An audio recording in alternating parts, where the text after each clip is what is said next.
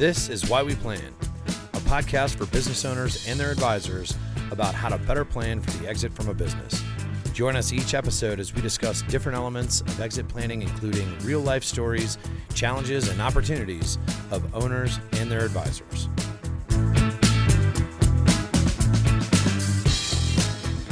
Hello, my name's John Brown. I'm the founder of BEI, an entity that helps business advisors just like you help your clients benefit from their life's work. We call this exit planning, and that's what BEI is all about. But a lot of exit planning also is about selling one's business to an outside third party, hopefully for all cash. And with me today is Scott Bushke, who's going to tell us exactly how he does that all of the time. Thanks, John. Thanks, Scott. I only say that because Scott and I are friends. But tell us about the world of investment banking for advisors who may never have worked with an investment banker before. How do you approach a client? How do you engage a client? What should a client and the advisor expect? How do you work with that advisor through the sale process? All right, so a lot of questions. So let's start, maybe the first one, I get a lot of questions of what's the difference between a business broker and an investment banker, and which one should I hire for my client or for selling my company? And really the easiest answer is that most business brokers are working on $0 to $3 million enterprise value deals where it might be a bar, restaurant, retail location, C-store, something you see on Main Street America, small or big town. And those buyers are typically going to be other individuals looking to get into corporate America for themselves. So the business broker is going to help them come up with a value. They're going to list a price like you would your house. And then they're going to put it on different sites like BizBuySell or other sites, at listing exchange sites, somewhat like the MLS for real estate, and kind of blast it out, keeping it confidential, but kind of a shotgun approach of getting out there to as many people as possible, and then hopefully somebody raises their hand going, hey, I want to buy that sub shop or that service company or whatever it might be.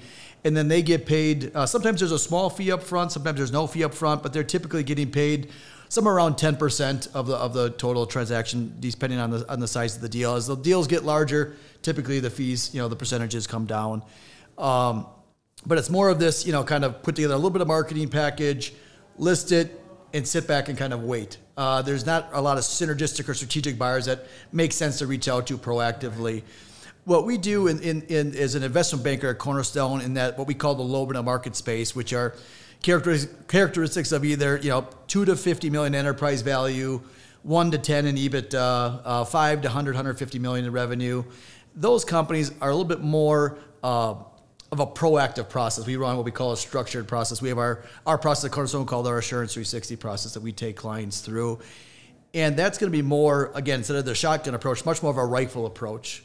So what we'll do there is put together a book on the company, put the company in the best possible light. So it's probably a 15 to 30 page book highlighting the company's history, their services or products that they do, why they're different, why they win business, their management team, really building out their management team, and then really getting into those growth opportunities. Nobody wants to buy a company just to maintain the status quo. So where are those opportunities to really grow the business for that business? And at the same time, we'll put together a buyer's list or a target list of who are all the buyers out there that would make sense to buy this company and can financially afford the company. So it could be a privately held company. It could be a public company. It could be a private equity firm or a family office or a search fund or domestically or international. You just never know where the companies are going to come from. In fact, there's a survey that the M&A Source and IBBA does called the Market Pulse Survey.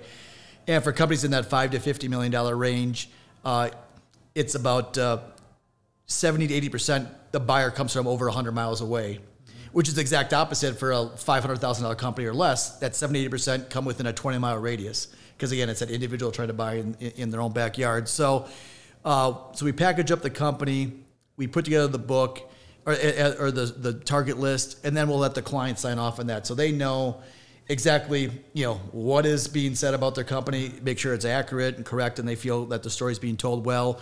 And they'll also sign off on that buyer's list to make sure we're not missing anybody Or if there's always typically one firm on there that go, I don't care if ABC company paid me 3 times more than anybody else. I would never sell to them. So we blacklist those and take those off so they know who we're talking to, who we're not. And then we run a process of going to market. And the interesting difference, again, between a Main Street deal and a lower middle market deal is we don't put an asking price on the company. Because, again, with the small businesses, it's pretty much going to be a financial buyer. You know how much you can get financed. It's 20% down or whatever it might be, because somewhat like a house. With a larger company, you don't know what those companies are going to be in the synergies. You know, where does 1 + 1 = 2, or does it equal 4? And can we get people to pay, that higher price? And so you never want to set a ceiling. That's one of the cardinal sins that most business owners that go to market by themselves, they make, is someone asks, well, hey, John, what do you want for the company? Well, I was thinking about $10 million. Well, now you did is just set that ceiling at $10 million, and it's going to be somewhere, south of that. But so we run a process, and typically with our process, within 30 to 60 days of proactively going out to folks, we're getting them to sign the NDAs, we're getting them the SIM access to the book, we're getting IOIs or indications of interest, kind of like a term sheet, 1 to 2 page term sheet of what's the value or value range, what's the timing on closing, what are some other key aspects from an economic standpoint, and be able to narrow those down. So, the ideal is to get, we say one buyer is no buyer, because you'll never know truly what your company was worth, only what one group will pay for it. So our goal is to get multiple offers. And for instance, last year we had 9 different offers per client, so they could have that peace of mind to say, okay, let's narrow 9 down to 4 or 5, and then bring those 4 or 5 that we like best in. And it's not always about price. Sometimes it's about protecting the employees or whatever else it might be, or legacy.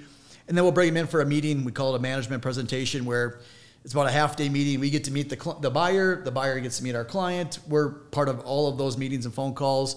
But it's really us vetting them and them diving a little bit deeper on the operation. You've narrowed it down to one prospective buyer. We'll probably have 4 or 5 buyers that we're still narrowing it down and bring them in for a visit. And then from that visit, then they'll update their IOIs to LOIs, or letter of intents, which now is more of a 3 to 5 page document with more legalese and more, here's exactly the value, here's exactly the structure. And then negotiate from those 4 or 5 or whatever number it is down to the 1. And then we sign that 1 letter of intent, and then you move into due diligence and working with not just the attorney that they had for all the years, but bringing in the M&A attorney, to help with that specific transaction, the CPA to look at different tax analysis, and all the other partners that need to be a part of that throughout the process till we get to close. So the average time frame nationally is on a smaller deal is about 6 to 8 months. On the larger lower middle market deals, it's 10 to 12 months. It's been a good market lately. Our process has been somewhere in that 6 to 8 month time frame from start to finish. So how do you identify the potential buyers? Because with the real estate broker, they don't know who the potential buyers are. There's really no way to find out other than the advertising. Right. How do you locate potential buyers? Yeah, so we'll brainstorm with the client, and then we have our analysts on our team that will really look and say, okay, what makes most sense? Is it a market share play? So if it is, who are other people in that industry in different markets that might want to, instead of trying to start up a company in that marketplace, buy that company and continue to grow their expertise.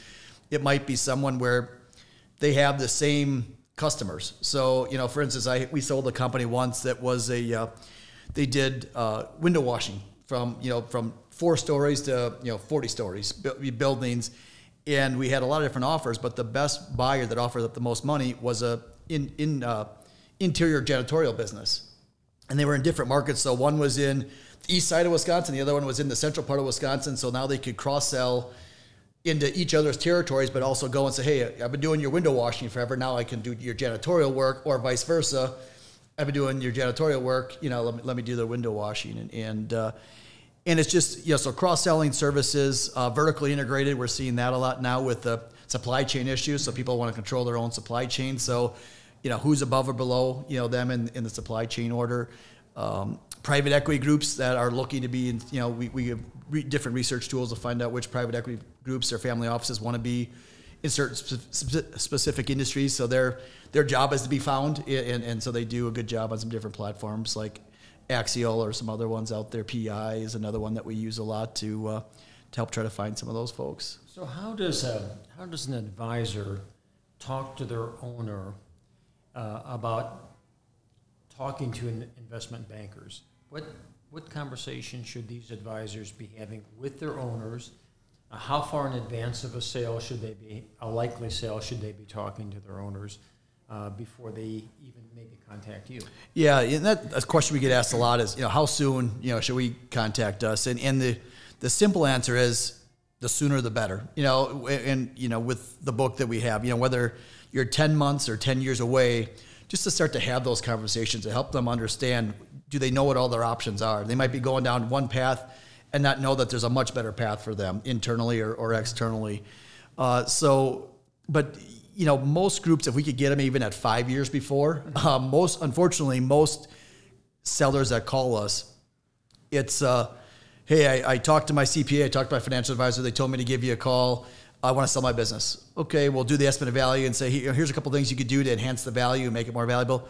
No, I'm out. I want to sell my business today. I'm done. And they're burnt out. And that's unfortunate because now they're still successful. We can still sell those businesses. But if we just could have got to them a year or two earlier, we could have probably got them 30, 40% more for their company because they would have worked with their exit planner and worked with their CPA to really help get that company truly ready for sale versus just waking up one day and saying it's not fun anymore and I want to sell my business. And again, these are not companies that are going down the tubes. These are still successful companies, but when that owner checks out or where they just get tired, the business will eventually be affected. And it affects their positioning from a negotiation standpoint of, hey, they're all excited and we're going, things are going great.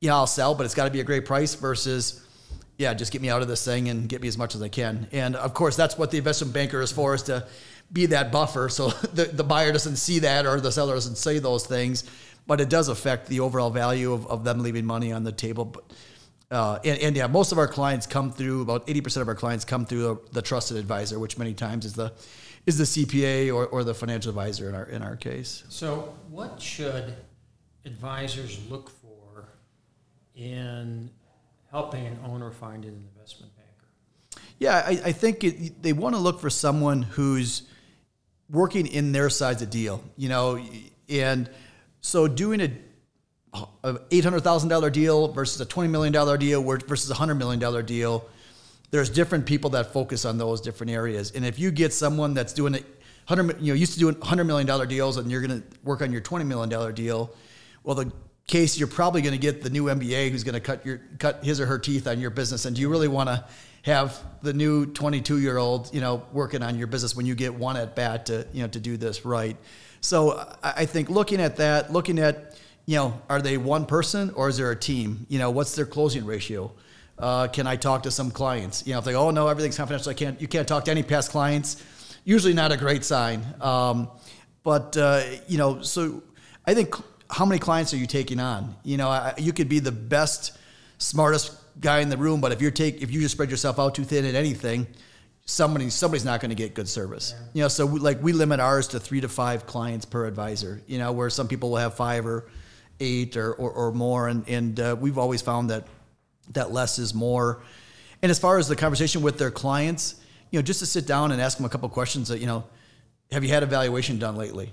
The answer is probably no. 15% or less have had a valuation done in the last 2 years, according to some studies. Do you know how you're going to get out of your business? Do you know when you're going to get out of your business? Do you know what you want out of your business? What does success look like? Have you sat down with your financial advisor and looked at what you need to get out of the business to live your ideal lifestyle? We call that the lifestyle number. And just a few of those questions, would you like to sit down and talk with someone about what's going on in your marketplace? Knowing that the first question, or one of the first questions the business owner is going to ask is, well, I don't know if I want to talk to any investment banker because I want to keep this confidential. And know that truly investment bankers absolutely know that confidentiality is absolutely key. That there's no reputation depends on that. You could do 20 years worth of work and you blow up one deal and your reputation's down the tubes. Yeah. So it's absolutely that we make sure that everything is on the forefront of confidentiality and just going down that path. But I think just say, hey, just because you talk with someone doesn't mean you're selling tomorrow, or they're gonna, a good investment banker is not gonna hound you. Oh, hey, you didn't want to sell today. How about next week? How about the week after that? It's just having a discovery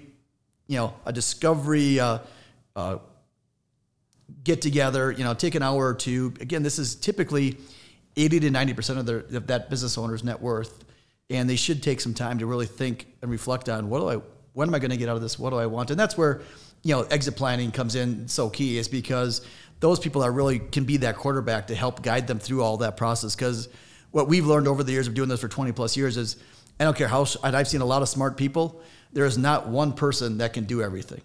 They can't be the CPA, they can't be the M&A attorney, they can't be the regular attorney, they can't be the investment banker, they can't be the tax and the estate planning. It really takes a team, and that's where I think starting to just build that team sooner, so whenever it happens, and again, bad things happen to good people. To have that team understand the value, and then something happens to the business owner, you're in a lot better place than something happens to the business owner. No one's talked about the plan. Nobody has an idea what the value is. Nobody's got life insurance to protect, if something happened to the owner, and all of a sudden now you're sitting there going, this person was the business. It's the sole source of income for the family, and you're just going to watch it die a very painful death.